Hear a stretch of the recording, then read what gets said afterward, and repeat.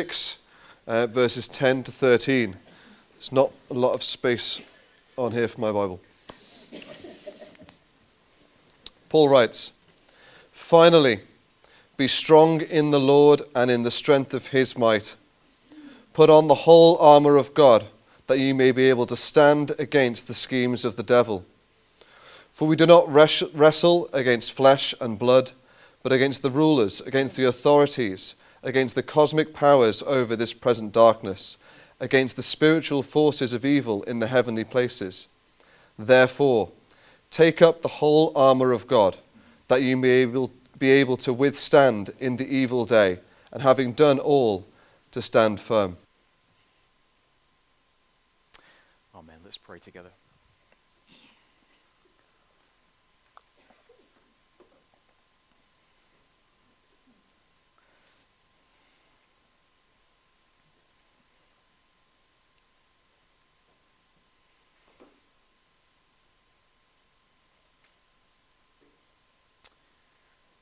Father, we pray now that as we come to your word, you would help us, you would strengthen us, and you would uphold us to the end that we would receive what you have inspired in your word, and that it would do us great good.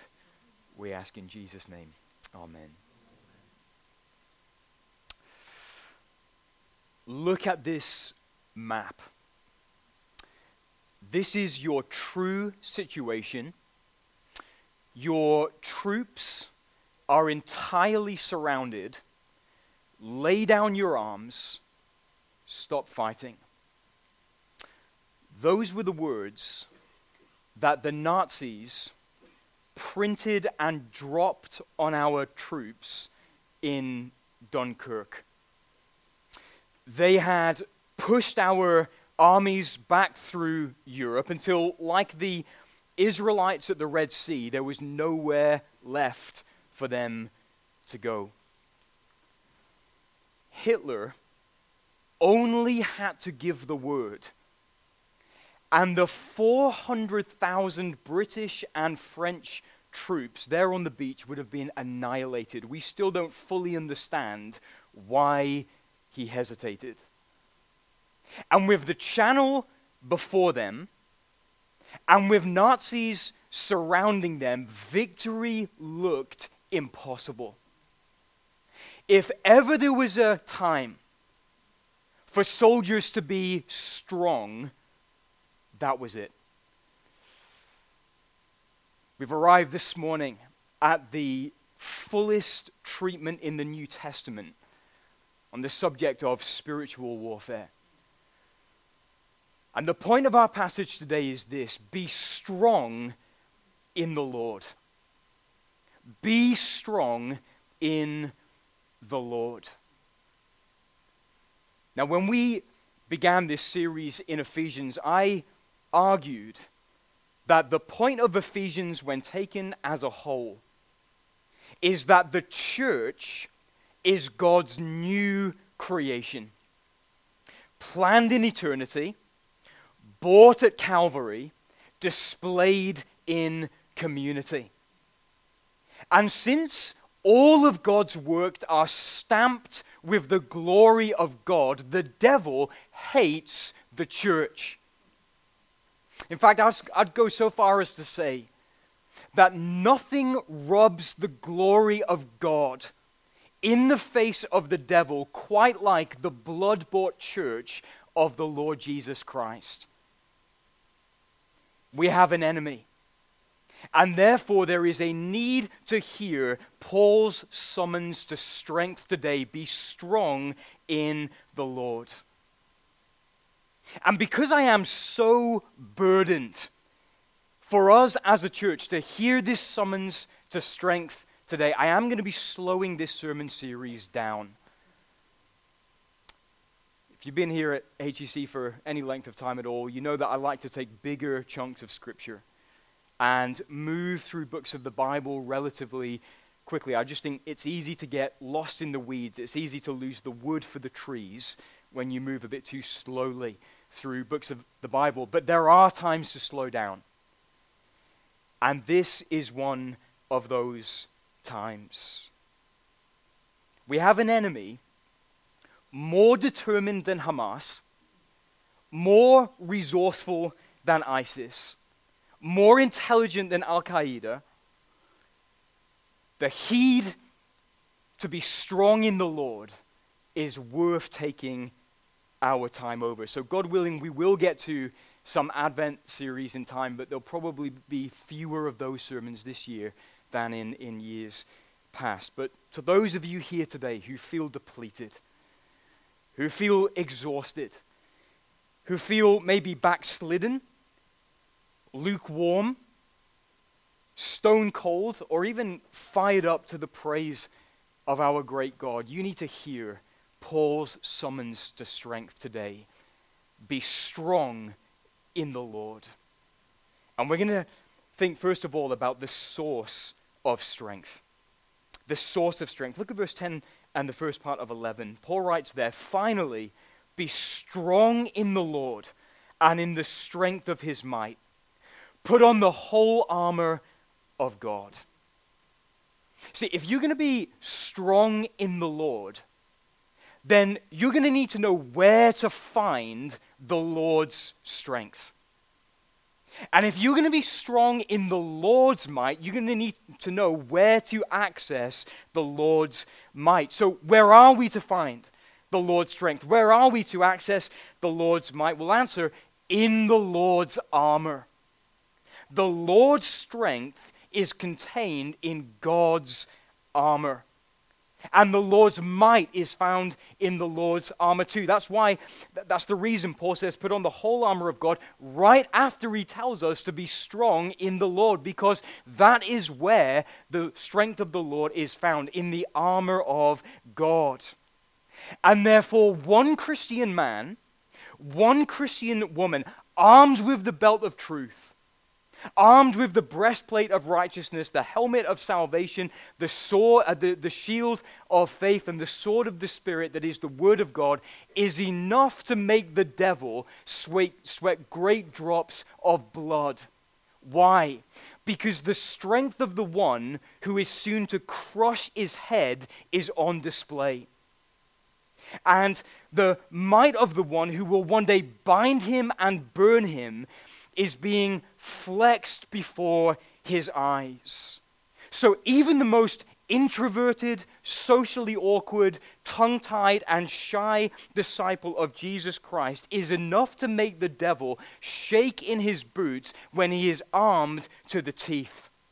The runt of the litter, the kid last to be chosen for the rugby team, when he is armed with all the armor of God, terrorizes all the legions of hell. And friends, there are two implications of that I want us to think about this morning. The first is this: our strength is a derived strength.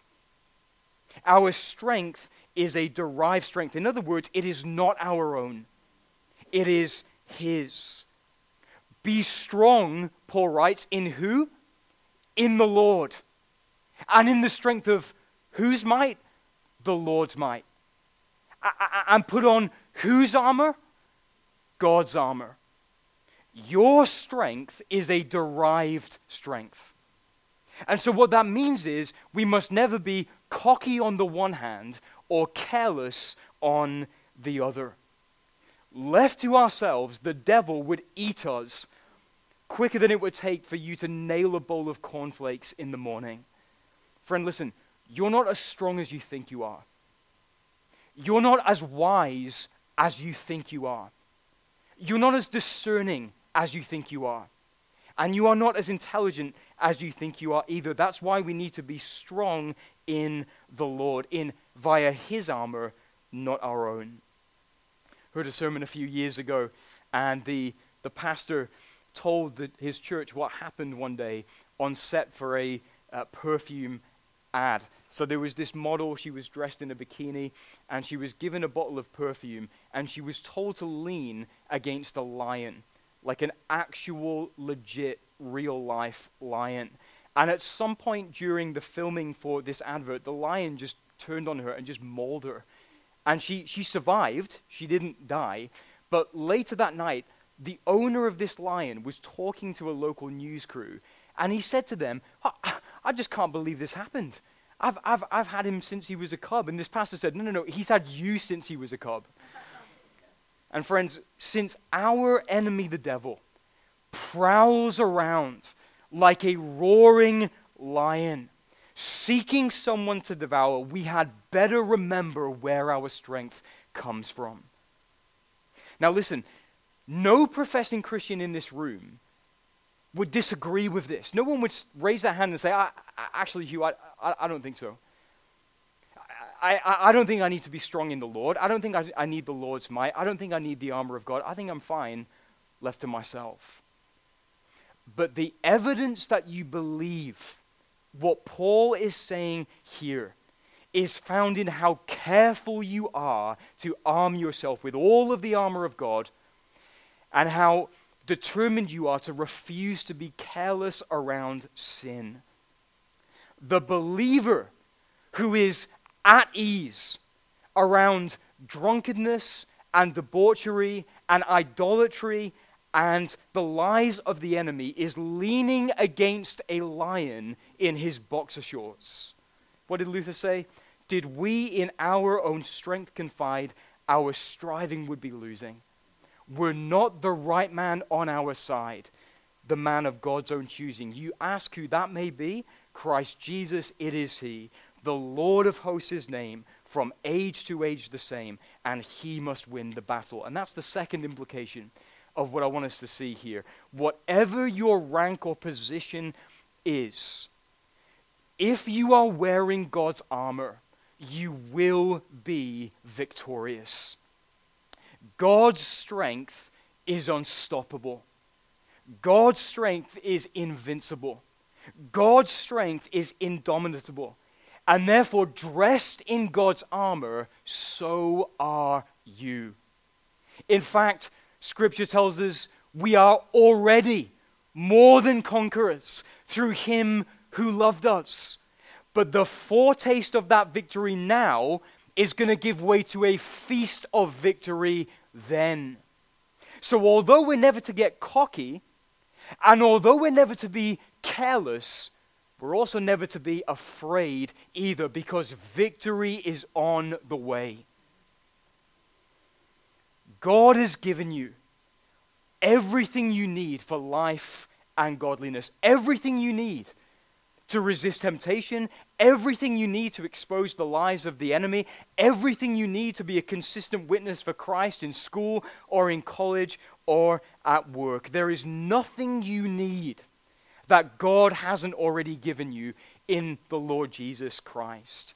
So friend, whatever you're anxious about now, don't be. What did Paul say? Be anxious for nothing. Victory is on the way. And I know some of you are struggling with doubts, either about the faith or about your own grasp of the faith. I know there's apostasy all over the place in the so-called state church. I know there are people in your family who mock you. And I know there are people in the workplace that revile you and exclude you and persecute you and utter all kinds of evil falsely on account of Christ. But listen, sufficient is the strength that is yours in God's armor. Be strong in the Lord and in the strength of his might. How? By putting on the whole armor of God. Second, I want us to see the goal of strength. The goal of strength. Look at verses 11 to 13. Paul writes there, put on the whole armor of God that you may be able to stand against the schemes of the devil. For we do not wrestle against flesh and blood, but against the rulers, against the authorities, against the cosmic powers over this present darkness, against the spiritual forces of evil in the heavenly places. Therefore, take up the whole armor of God, that you may be able to withstand in the evil day, and having done all, to stand firm.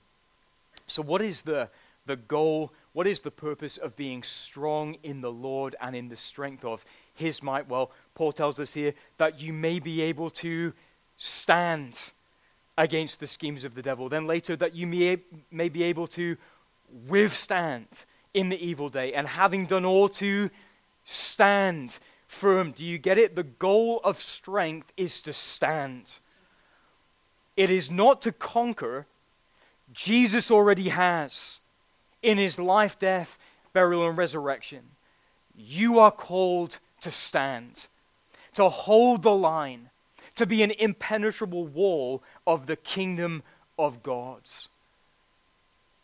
Now it's true, isn't it, that Paul does right here, we do not wrestle against flesh and blood, that is against people, against human beings, but against, so we do wrestle against, we do engage in combat against the rulers, against the authorities, against the cosmic powers over this present darkness, such beings being demons there, the servants of the devil.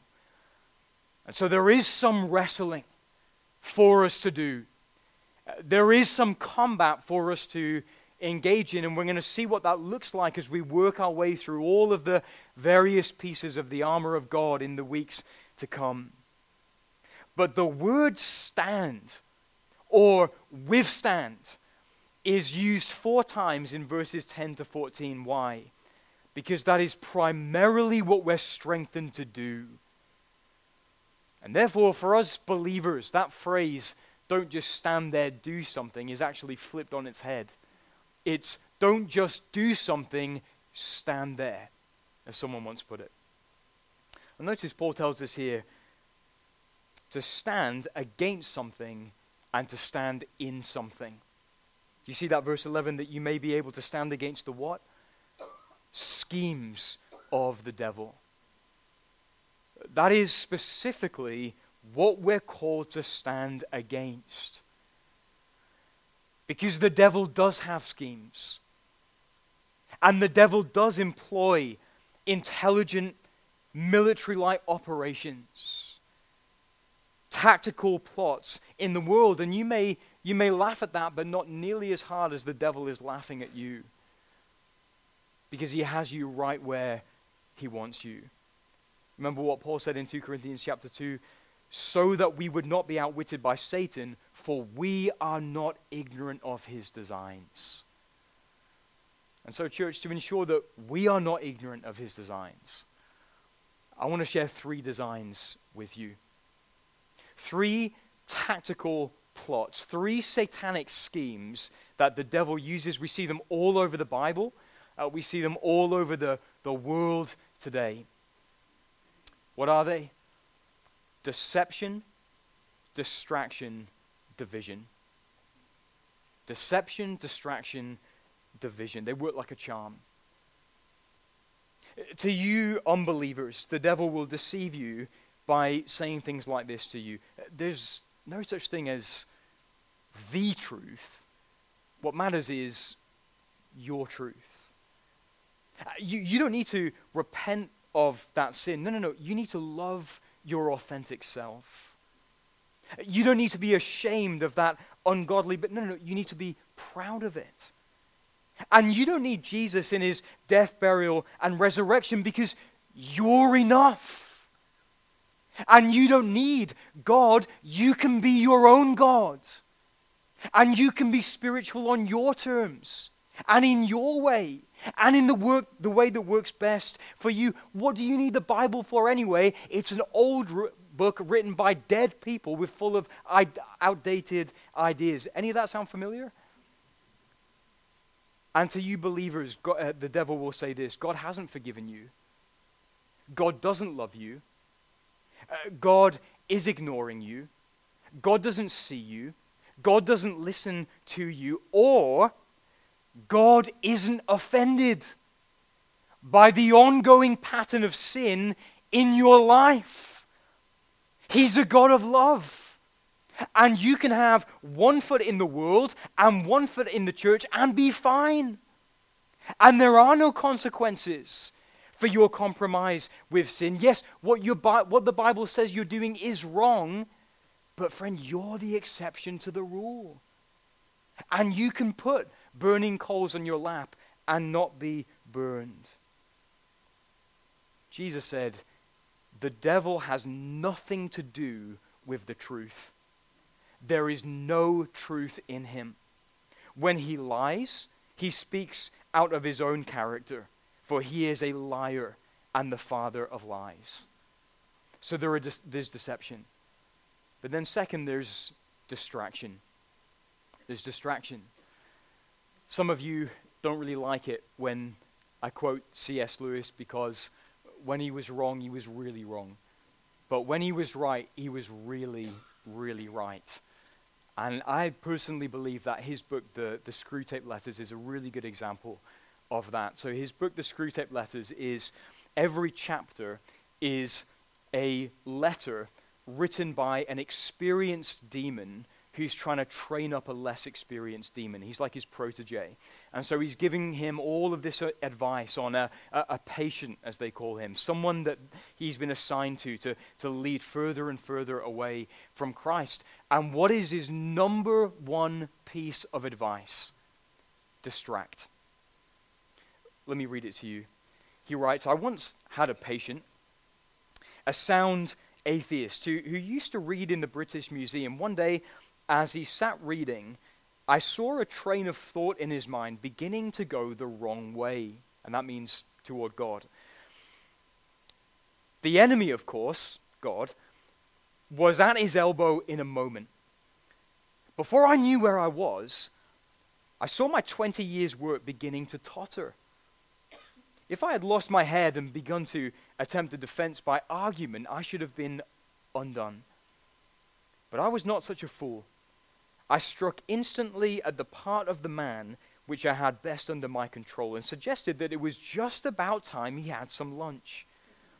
The enemy presumably made the counter-suggestion, you can never quite overhear what he says to them, that this was more important than lunch.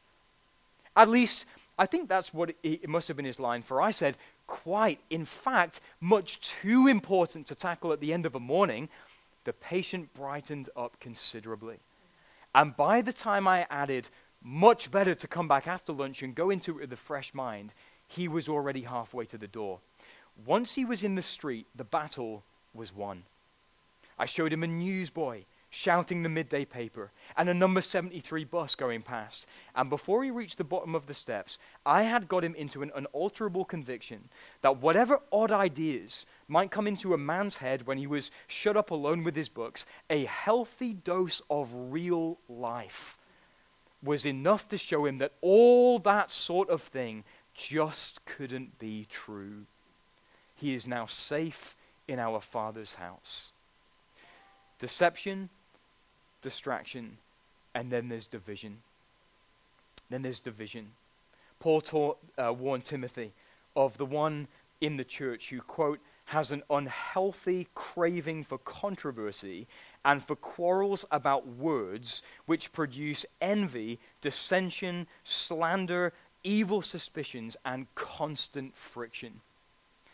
And the irony of ironies is, this is the guy who thinks he's doing everyone a favor, whereas in reality, he's doing Satan a favor because he's doing his work for him.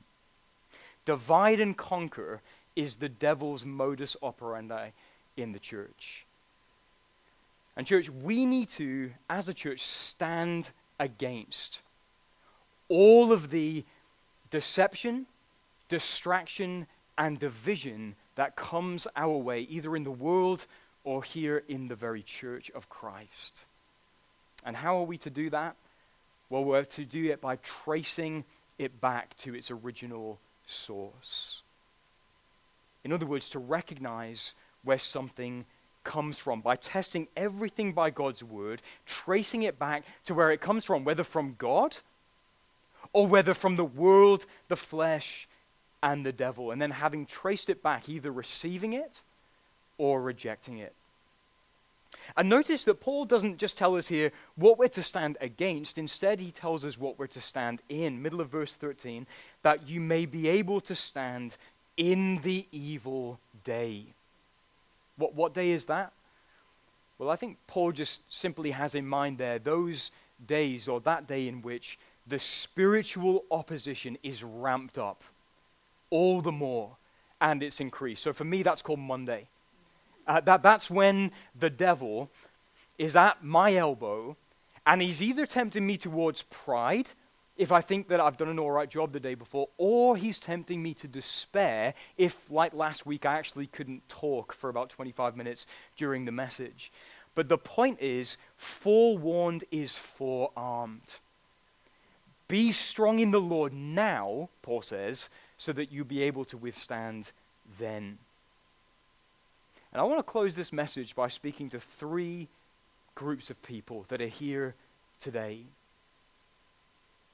And the first group of people is those of you who have gone AWOL, absent without leave.